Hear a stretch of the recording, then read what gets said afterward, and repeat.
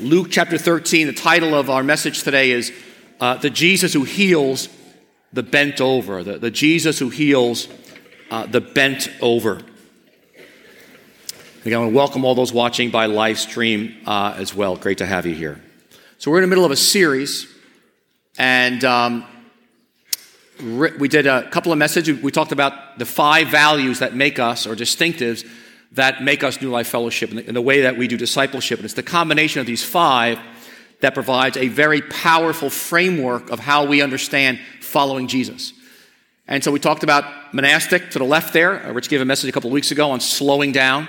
That whole place of slowing down for God is so central to our whole lives. And then a couple of messages on the multiracial value for us as a church, bridging racial, cultural, economic, and gender barriers. And today I want to move to our third distinctive, and that's emotional health. Again, they all overlap, but for the sake of a series, we're segmenting them here today. But let me begin with a story about Joni Eareckson Tada. Some of you may know the name. On July 30th of 1967, she went swimming with some friends to the beach, and she dove off, I guess, a cliff or a hill, and she hit herself in that diving accident. She became a quadriplegic and has for the last 50 years. What's interesting is today she leads an international ministry around the world where she actually advocates for people with disabilities. And this year, she was recently interviewed because it marks the 50th anniversary of the accident. And the interviewer asked her a question. He said, "It's been 27 years since the passage of the American with Disabilities Act, called ADA. How have you seen cultural attitudes change toward those with disabilities?" And it was her answer that struck me. Here's what she said. "We were all together at the White House when the president signed the ADA legislation into law. But afterwards, one of our leaders, Paul Hearn, who himself has a severe disability, he proposed a toast. And here's what he said. This new law, the Americans with Disability Act, will mean a mandate of greater access into areas of employment, in public accommodations, and transportations for those of us with disabilities. It means employers will now hire qualified individuals with disabilities. It means restaurants will have ramps. It means buses eventually will have mechanical lifts." And then he said this, "But this law is not going to change the employer's heart. And this law is not going to change the heart of the maitre d' at the restaurant. And this law will not change the heart of the bus driver." And so he raised his glass and he said, "Here's to changed hearts." And I just loved it because he brought out the fact of, yes, as we talked about last week, we are committed to bringing justice on a whole into society, that people are treated with dignity in life. And Rich talked about that last week. But we recognize at the same time that only God can change a human heart. And so as we look at the Gospels, we see Jesus deeply transforming individuals. And today we're going to pick up on one tremendous story out of Luke chapter 13, verse 10, about a woman who is bent over. So let's read it together here. Let me read it out loud here. And I want you to try to, again, place yourself in church on this particular Sabbath as Jesus is teaching from the front. Verse 10, on a Sabbath, Jesus was teaching in one of the synagogues. And a woman was there who had been crippled by a spirit for 18 years. She was bent over and could not straighten up at all. When Jesus saw her, he called her forward and said to her, "Woman, you are set free from your infirmity." Then he put his hands on her, and immediately she straightened up and praised God. Indignant or angry because Jesus had healed on the Sabbath, this synagogue leader said to the people, "There are 6 days for work, so come and be healed on those days, not on the Sabbath." The Lord answered him, "You hypocrites, doesn't each of you on the Sabbath untie your ox or donkey from the stall and lead it to give it water? Then should not this woman, a daughter of Abraham, whom Satan has kept bound for 18 long years, be set free on the Sabbath day from what bound her?" And when he said this, all his opponents were humiliated, but the people were delighted with all the wonderful things he was doing. All right, so I want you to look at this picture here. Verse 10 is a key text here. On the Sabbath, Jesus was teaching in one of the synagogues, and a woman's there who had been crippled by a spirit for 18 years. She was bent over. So I want you to get this image of bent overness. And here's a picture of a woman bent over. Now, this woman was crippled for 18 years. In her bent overness, it's apparently irreversible. It's permanent. She's in bondage from this crippling disease. And basically, she's used to it.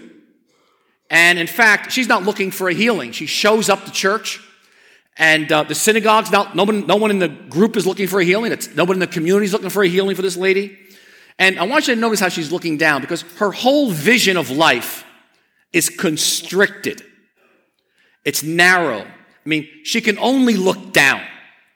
She can see about, 18 inches in front of her, maybe a foot. She can't see the big picture. She can't see the sky. She can't see to the right or to the left very broadly. And her existence is very limited. It's very partial, and I'll use the word, it's very constricted. And so again, it's been 18 years in a bodily, but not just a bodily prison, an emotional, a spiritual, a relational prison as well. Now, I just imagine Jesus is standing up here preaching and teaching, and now understand that in ancient Judaism, the men were, in the room, the women are behind a curtain. So this woman, Jesus sees her. Now, maybe she's walking by a door, over there in the far right, and he sees her. Or maybe he sees her in the back, in the women's section. And he sees her, and I want you to catch this too, it's a very public setting. I mean, he could have just pulled her over after the meeting's over and go into an alley and heal her in a very private way and not cause a big commotion. But he does it purposely in public, like in front of everybody, so we all can see it. And he's understand that he's in the midst of teaching. Like me, I'm giving a sermon right now. It's like, this is like a really important time. Like this is like God's word. This is like holy. But Jesus stops it. He stops it for this one woman. And he sees her. He sees her, eyes of compassion. And he interrupts himself. Now, I just try to imagine the woman, he calls her forward. Like, try to imagine this. Like, she's hobbling over towards the front, in front of all these men who have major attitudes towards women. And, she's hobbling forward. And if I'm her, you know what I'd be thinking? Like, what did I do wrong? Why am I in trouble for something, But she comes forward with all those eyes fixed on her, and she moves forward to Jesus as he calls her. And, if I was her, I don't know if I'd even show up. But you see, sometimes, like that woman, we are living our usual lives, bent over, constricted, limited, but we're so used to it, we don't even think about it. We're not even looking for a healing. We're not even looking for a change. We're just going along, hobbled over, bent over. And so the passage is, she's bent over, could not straighten at all, and then it says, when Jesus saw her, first he sees her. I want you to notice the four things. He sees her. Now, just picture Jesus' face, all right, for a moment. He sees that woman. And now, it's a gaze, but it's a loving gaze. There's no shaming, there's no condemning, there's no scolding. How'd you get in this mess? He looks in her eyes. And his eyes are directly focused on this woman. And he sees the pain, not just of being physically bent over, he sees the pain underneath the pain. And then he calls her forward. And he calls her forward to come closer. It's a tremendous image, because that's what prayer is. You can define prayer like, prayer is allowing Jesus to see you and responding to his voice, inviting you to come closer. And the miracle is God's heart for every one of us in this room. God is so God that he sees you as an individual, as one person. And he has this holy, and the word is a loving gaze. The only gaze I got as a kid that I remember is, you're a pain in the neck. It's very hard to receive a loving gaze from Jesus when you got these messages deep inside of you. And that the God of the universe gives you his full attention. Any moment you'll pay attention to his attention. And she responds. No, she didn't say, what do you want? I'm not coming. Hey, man. No. I mean, she hobbles forward, man. That's beautiful. And then he speaks to her. And it says, Jesus said to her, woman, you're set free from your infirmity. And he has things he wants to say to you and things he wants to say to me. And then finally, he puts his hands on her. And a tremendous picture of discipleship, because there's prayer, there's a word, he speaks to her, there's the discipleship piece, but then there's power, in the prayer piece as he lays hands on her. And it's a great picture of discipleship, and boom, she stands straightened up. And what's so fascinating here is Jesus breaks all the tradition of his culture at that day, the religious culture. I mean, he first of all, it's a scandal what he's doing. He stops the service. It's a woman. You're not supposed to talk to a woman in public. You're not supposed to touch a woman ever in public. And it's the Sabbath. You don't heal on Sabbath either. So, but he wants you to catch this. It's all Jesus' initiative. He initiates this encounter. You may not be initiating with Jesus, but he's initiating with you. He's coming after you. You're not even looking for anything. And for the first time in 18 years, this woman straightens up. Oh my gosh. Straightens up, imagine, boom. And, she takes a deep breath, and then she lifts her arms up, and, she starts praising God and giving thanks. Oh my. So it's physical. Like, oh my gosh. But Jesus has got more for her, as you'll see in just a minute. But then what happens is the synagogue rulers gets upset. And the word is indignant, the guy in charge. And it says he's indignant because Jesus healed on the Sabbath, so he's angry. And, you shouldn't be doing this on the Sabbath, blah, blah, blah. He gives this argument. And if I was Jesus, you know what I would do at this point? He said, Jesus responds to him. But I would say, if he says, he's angry because Jesus healed. If I was Jesus, I'd say, you know what? Let me show you a thing or two. Hey, bring me every sick, line up. Boom, healing you, crippled, boom, you paralytic, you blind. Yeah, how you like that? I use a little power. I power over the guy. Put him in his place. Who are you talking to? I'd be like, or if I was Jesus, honestly, I'd power over the guy intellectually.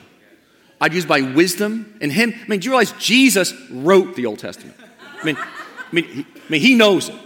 He knows the meaning underneath the meaning. I'd say, let's just quote the book of Exodus, all right? Then I'll follow with Leviticus. I would just start quoting scripture. You think you know the Bible?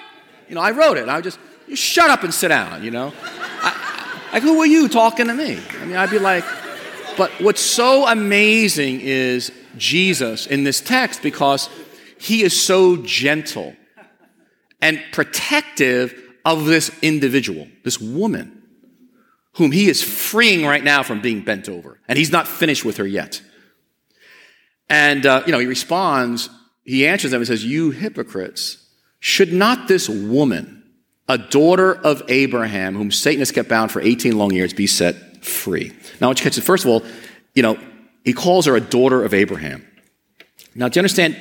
Jesus is not just freeing her physically. He is going to free her emotionally, spiritually, relationally. She undoubtedly sees herself as inferior, her self-image of who she even is. And Jesus knew that she deeply needed to hear words of respect, of intimacy, of affirmation, of tenderness, of worth. The only time in the New Testament Jesus calls any woman a daughter of Abraham is right here.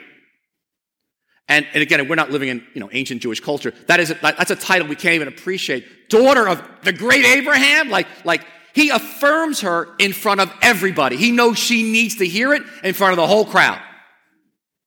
That's got plenty of attitude toward her. And I just imagine her waking up the next day. Seriously, I picture her. She gets out of bed and she's not hunched over. She goes, Wow. And then she goes to the bathroom and she gets her like toothpaste on the third shelf, Palestinian toothpaste, of course, and she brushes her teeth. Just like the freedom, because she's not bent over anymore. But Jesus also speaks here the fact of she is bent over, and we are bent over ultimately because it's demonic. That there are demonic, satanic forces that want to keep her bent over and want to keep you bent over. And he identifies the source beneath the source. As Satan's kept her bound for 8 years, and I'm now setting her free as he lays hands on her. And you see, it is not God's will for you to be bent over or for me to be bent over. And God's come to heal you. And so, if you really study the passage, if we had time, the whole system is toxic. Do you understand? The system, the religious system she's in, is keeping her bent over. It's not freeing her. And Jesus goes after the whole community. That's why he makes it a public healing, because he wants to break this bondage that's in the community. Look, some of you know it's like, it's cruel. It happens in families. It happens in churches. It happens in institutions. And some of you know, I had some folks talk to me from their places of work, that keep them bent over and treated like they were commodities. And Jesus brings the power of God to her personal life, but he also brings it to the community. And he brings it to us. So she's a believer. Do you understand? She's in church. She's in church every week. She's listening to sermons. She's singing, but she's bent over. So here's a question. Where are you bent over and constricted? Where are you bent over and constricted? Now, Jesus saw this woman's bent overness. He saw it. And Jesus sees yours today. So let me give you some examples of what that might look like. For some, we're bent over because we've lost our voice to actually assert ourselves and walk in our dreams and what God has for us. Some of us are bent over. We can't even speak up in disagreements or conflicts. I had someone say to me recently in the Emotional Healthy Relationships course, my whole life, I have never asserted myself in a conflict. I've always kept my mouth shut. We had a nice conversation about where did you lose your voice to be that bent over and now being in your adulthood and the implications of that for her life. Some of us are bent over from shame because of failures in our lives or addictions or divorces or sins of the past, and we carry shame like bent over people, and it informs everything we do, every decision we make, and all our relationships. Some of us are bent over because we're chronologically 30, 40, 50, 60, but emotionally we're 9. Some of us are bent over because we're trying to achieve and make an impression in the world, and not just by picking up likes and Facebook followers, Instagram followers. We're like trying to get another degree, another position, make a lot more money, be well known, but it's a bent overness trying to find a self in what other people think about us. Some of us are bent over because English is not our first language, and we always feel like we're second. Or some of you are bent over because you came from another country and you feel like I never quite fit in here. Or you didn't finish college or even high school. Jerry and I watched a documentary a few weeks ago, and it had to do with people who were abused, actually in church settings, in that Roman Catholic church setting. And this woman was now, it's a few decades later, and she had a statement, and she was talking about not just her abuse, but her life. And she had this 3-word phrase that I stopped the video. I said, let me write this down. And as she's explaining her life, she says, because of the past, I live small. The phrase, I live small. In other words, my whole life is constricted because of what happened. And so I have a very narrow, small life. I said, what an expression of being bent over on the inside. Many of us are bent over from our family of origins, growing up. I know I've been. And I come from a family of origin with my own deep well of abuse. And those messages, that you're no good, you're a loser, you better prove yourself, don't be yourself. You only exist to make other people happy and to work. And yes, I was getting degrees. I was accomplishing some things, but I was bent over emotionally. And it was a journey. Roberta Bondi was a theologian and a writer, and she talks about her being raised in Kentucky in this kind of a narrow church environment, more fundamentalist in the rural parts of Kentucky. And she says, a life of growing up in this, she says, I felt as though I stood perpetually under the judgment of the whole universe, that my very being was so sinful that God was enraged. And she says, so I lived even into adulthood as a Christian, bent over of God's anger. You know, I was with a guy in his 40s recently, and he's a Christian in the church, just like this woman bent over is in the church. And he was telling me about his financials being a mess. And I said to him, why don't you hire a financial advisor? You know, someone who gets trained in this and can help you think through your portfolio, your future and retirement and how you're going to manage your money. And he goes, oh, no, well, we have somebody, he says. I said, well, what do you think of this person? He goes, oh, she's awful. I said, well, she's giving us all the wrong advice. I've lost tens of thousands of dollars. I'm like, okay. All right, so just, get somebody else, obviously. I said, is she trained? He goes, not really, but she was a CPA or whatever. I said, no, but, okay, so get somebody else. He goes, I can't. I go, why? He goes, well, it's my wife's, sister-in-law. I said, I know, but she stinks, all right? She's no good. I mean, I'm sure she's a nice person, but she stinks at this. I mean, hire. He goes, I can't. I can't have that conversation with my wife. And so I said to myself, this guy is going to church, faithful, lifting his hands up in worship, but he is so bent over from whatever happened in his past that he's unable to have a difficult conversation with his wife. And I played it out for him. I said, do you realize what's going to happen by the time you're 60 and 70? Do you not that it's already tens of thousands. It could be $1 million you've lost because you can't have a conversation with your wife? I said, and I realized he'd never gotten discipled properly. And he is so bent over, and he's enraged, he's angry. At who? Everybody but himself, obviously. But then, the wider culture and the society bends us over. And with falsehoods. So last week at New Life, we had a seminar for Latter Rain Ministry, which is folks 50 and older.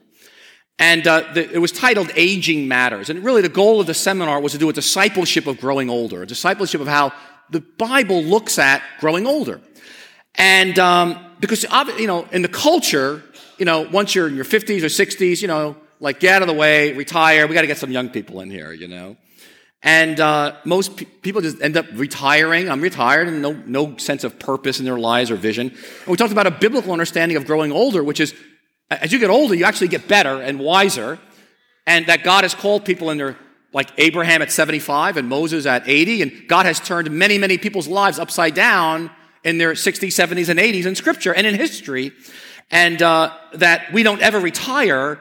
We just transition from paid employment to other ways that we're going to serve Christ now. We're actually in a wonderful position, and that our best years of our lives are actually in our mid-60s and mid-70s, and then thirdly, our mid-50s, and that the culture's message to you that you're finished and washed up is a lie from hell.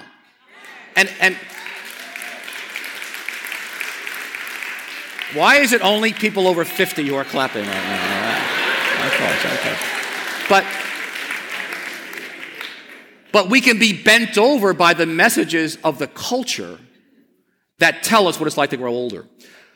I read an article just a few days ago about Tinder. And I can't tell you how many people are being bent over by the wrong messages of apps and culture and technology. And this article, Tinder is a Night, talks about how hookup, for the first time really in our history, hookup culture, hooking up for just a one-night stand, has now come into the apps world. And it has changed dramatically relationships for folks in their teens, 20s, 30s, 40s, singles. And so with Tinder, Hinge happening, using your phone and swiping, that basically finding a sex partner for an evening is as easy as getting a cheap flight to Florida. And so they're interviewing all these people in this article. And a 20-something said this, working in Manhattan, said, it's like ordering Seamless, which apparently is an online food delivery service. But now you're ordering a person.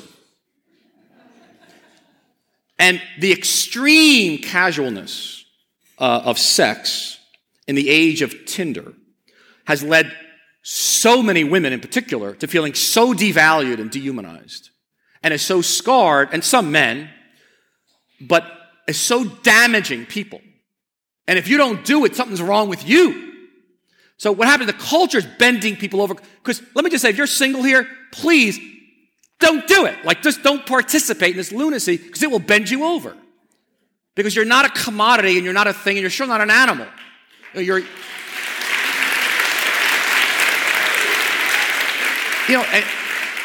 your sexuality is beautiful, and it's good, and it's to be used in the proper context. But you do not want to let the culture bend you over and cripple you, for your life. And so there are so many ways of being trapped. There are so many ways of being constricted. There are so many ways of being bent over. It is not God's will that you remain bent over. And Jesus came to destroy the works of the devil, 1 John 3:8. To disarm the powers and principalities at the cross. He's risen from the dead to break the power of the demonic in our lives. It's the heart of the gospel. So let's just distinguish for a moment between event and process. So when you come to Jesus and you receive Christ, who lived, died, rose from the dead on our behalf, and we receive Christ, we become a Christian. And the Holy Spirit comes and resides in us. We're now completely forgiven. We stand before God in the record of Jesus. That is called the gospel. That's the great news. And we're now adopted as sons and daughters. We're now daughter of Abraham, son of God, daughter of God. It's a miracle. It's a remarkable. And that's the beginning of now the Christian life of discipleship. To be a Christian is to be a disciple and follower of Jesus. But so in a sense, I come to Christ, and so yes, I stand up. But this being standing up straight from being bent over is the life of discipleship. So in other words, it's a process, not simply an event. And so, can you be a Christian and be bent over? And the answer is absolutely. I know it well. Here's what one writer said. She was doing prayer, worship, scripture, and all the spiritual disciplines, but here's what she said about her life. She goes, how do you rejoice in the Lord when you can't stop crying? She goes, how do you forgive when you don't know how to stop replaying an insult in an endless loop in your mind? She goes, how do you die to self when you're not even sure who that self is? How do you thank God for his goodness when feeling good makes you feel guilty? And how do you thirst for eternal life when the only thing that appeals to you is death? And that's why we say at New Life Fellowship that emotional health and spiritual maturity are inseparable. That you can't disconnect the two, that it's not possible to be spiritually mature and be emotionally bent over and crippled. And so the tragedy is, if we're not aware of our own bent overness, we actually pass it on to everybody around us. And we actually inflict it on people we're trying to help them. We're actually inflicting on them our own bent overness, and we're unaware of it. We have our own inner prisons. And so it's a life journey of getting unbent over. Last Thursday, I was here in the office, and I have certain messages or ways of doing life that go back in my family for generations. Rushing, craziness, anxiety, yelling, screaming, all that stuff, okay? We have family business. We say Jesus lives in your heart, but grandpa's in your bones, all right? And so it's a slow process of Jesus in our hearts to permeate and actually change our bone structure. But I actually fell back. I was in the office, and I had a few hours in the office, but I had just unconsciously, for a variety of reasons, I basically had 5 hours of work to do in 3. And so I was in the office, and I'm like a crazy man, phone calls, and Jerry's in the other room watching all this, and she sees me totally manic, and I'm aware that my body's in a bad place. Like, I know this is bad, but I'm thinking, I just got to get through it. I'll be fine at 5 o'clock, it'll all be over soon. But of course, we get in the car, and the first thing Jerry says to me, she goes, are you aware of what you've been like for the last 3 hours? Your tone of voice. I'm like, of course I knew, oh God, But I fell back to being bent over. You got that? And I just fell back into an old pattern and being bent over. And here I was meditating on my midday office. The Lord is my shepherd, I lack nothing. He leads me beside still waters. He makes me lie down in green pastures. But I'm a madman, and after that. And so it's that's why this discipleship, we can get straightened out and fall back. And that's why we're constantly on an ongoing conversion experience. So that's why at New Life Fellowship, we are so committed to what we call these emotionally healthy discipleship courses, that these two courses form the framework of how we do discipleship at New Life. And because they basically take you into your bent overness from your family of origin, from your traumas of your history, leads you into some biblical themes like grief and loss and walls, and it gets you to God, and then how to do relationships differently.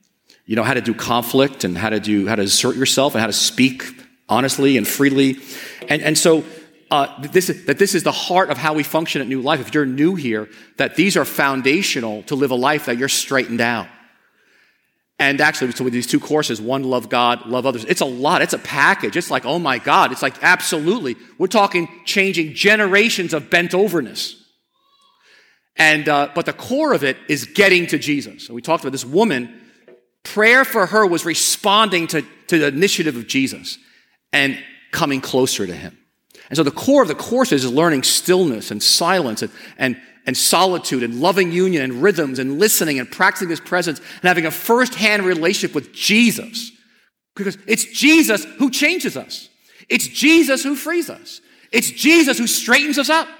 But we've got to get to Jesus. And so the core for us as a church is we got to get everyone in this room, we got to get to Jesus. Because he's inviting us, each of us individually. And so we want to move you. If you look at this nice little chart here, it's a way we look at how we want to move from bent overness in our relationships to standing straight. Now you look on the left, from brokenness. This is, you can see how much of this is right now in your life. Brokenness of defensiveness, low self-awareness, isolation, blaming, anger, fear, self-absorption, addiction, dishonesty. That's bent overness. When we come to Jesus, now part of our discipleship is moving through Jesus to a place where we're approachable, we have high self-awareness, we're not reactive, we take responsibility, we delight, we have courage, we offer self as a gift to people, we're free, we're honest. But that's discipleship. And so here, as we look at this passage, Jesus sees her. He calls her forward, and he says to her, "Woman, you are set free from your infirmity," and he puts his hands on her, and immediately she's straightened up. So let me ask you yourself, right now, Jesus sees you. Wherever you are right now in your journey, spiritually, I want you to he sees you. I want you to picture his expression of loving. It's a loving gaze for you. He sees you, and then he calls you. Calls your name. Hey, Chris, Joe, Susan. And he calls you forward. Come, to me, come. I want you to hear that voice. He says, come. Allow him to draw you closer. And he says, and then he speaks to her. He goes, he speaks to you. And he says, this woman, you're set free from your infirmity. He's got some things he wants to say to you as you come closer. And then he wants to put his hands on you. It's a great picture of discipleship. Again, you got the word and you got power, both. So yes, we believe in the importance of courses and sermons and small groups and teaching. It's very important. But we also believe at New Life at the same time, we believe in power of prayer, the power of God. And it's both and Jesus does that both for this woman, and she straightens up. So let me do this. Let me invite, I want to invite the worship team to come forward, and also the prayer teams. And I want to close with a story. Again, I want to close with the story of Joni Eareckson Tada. Because, again, she's been a quadriplegic for 50 years.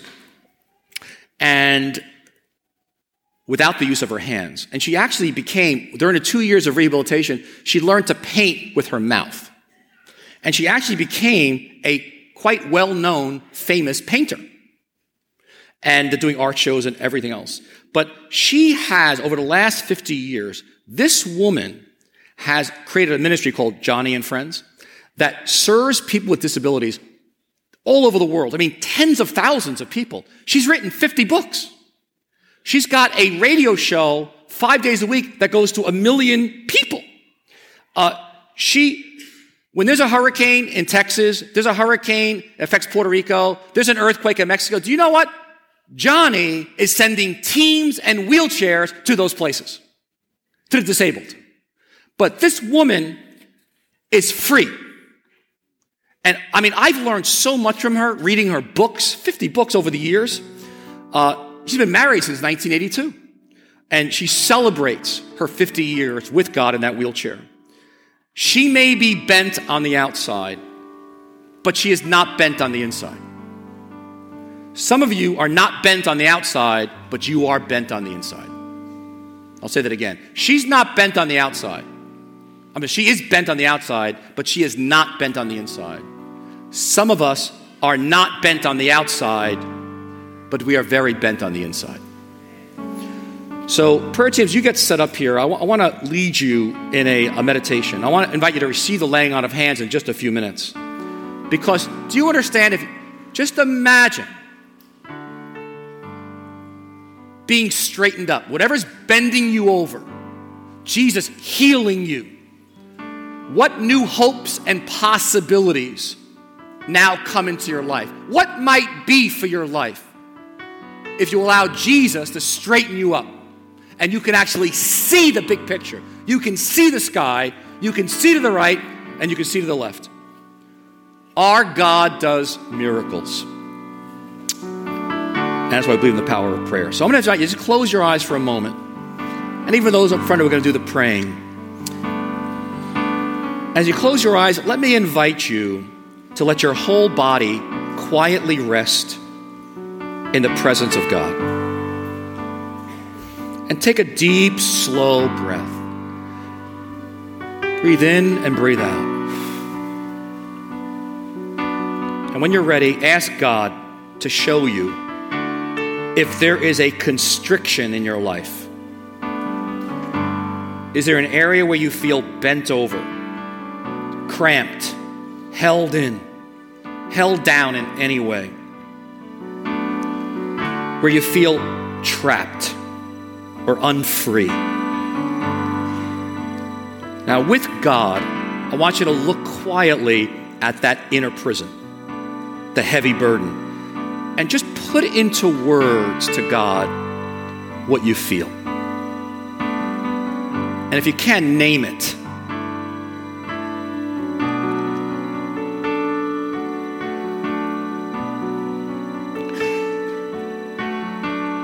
Where do you feel your burden comes from? Is it a relationship, your family, a childhood wound? Is it fear, a damaged trust, betrayal? A gift within you that you know is buried? Maybe it's your whole self-image, how you see yourself. Or maybe you don't even know what it is and why you feel so bent over. But God has you here today because He wants to free you. He wants to release you into new life. He wants to open that prison door for you. He wants to take that heaviness off you. So the Lord sees you with His loving gaze and He calls you closer. And He wants to speak to you. So let me invite you all to stand right now.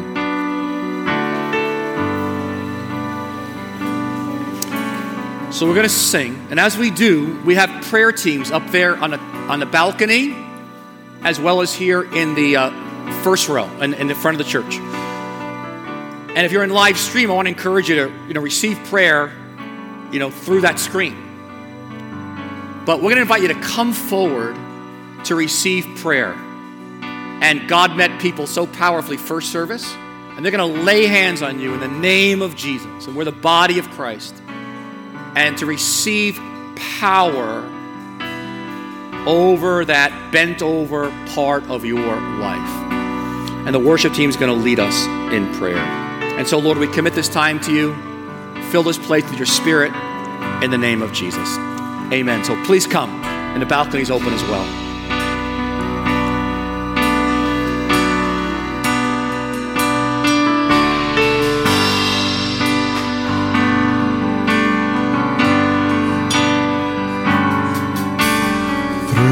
the eyes of man, it seems there's so much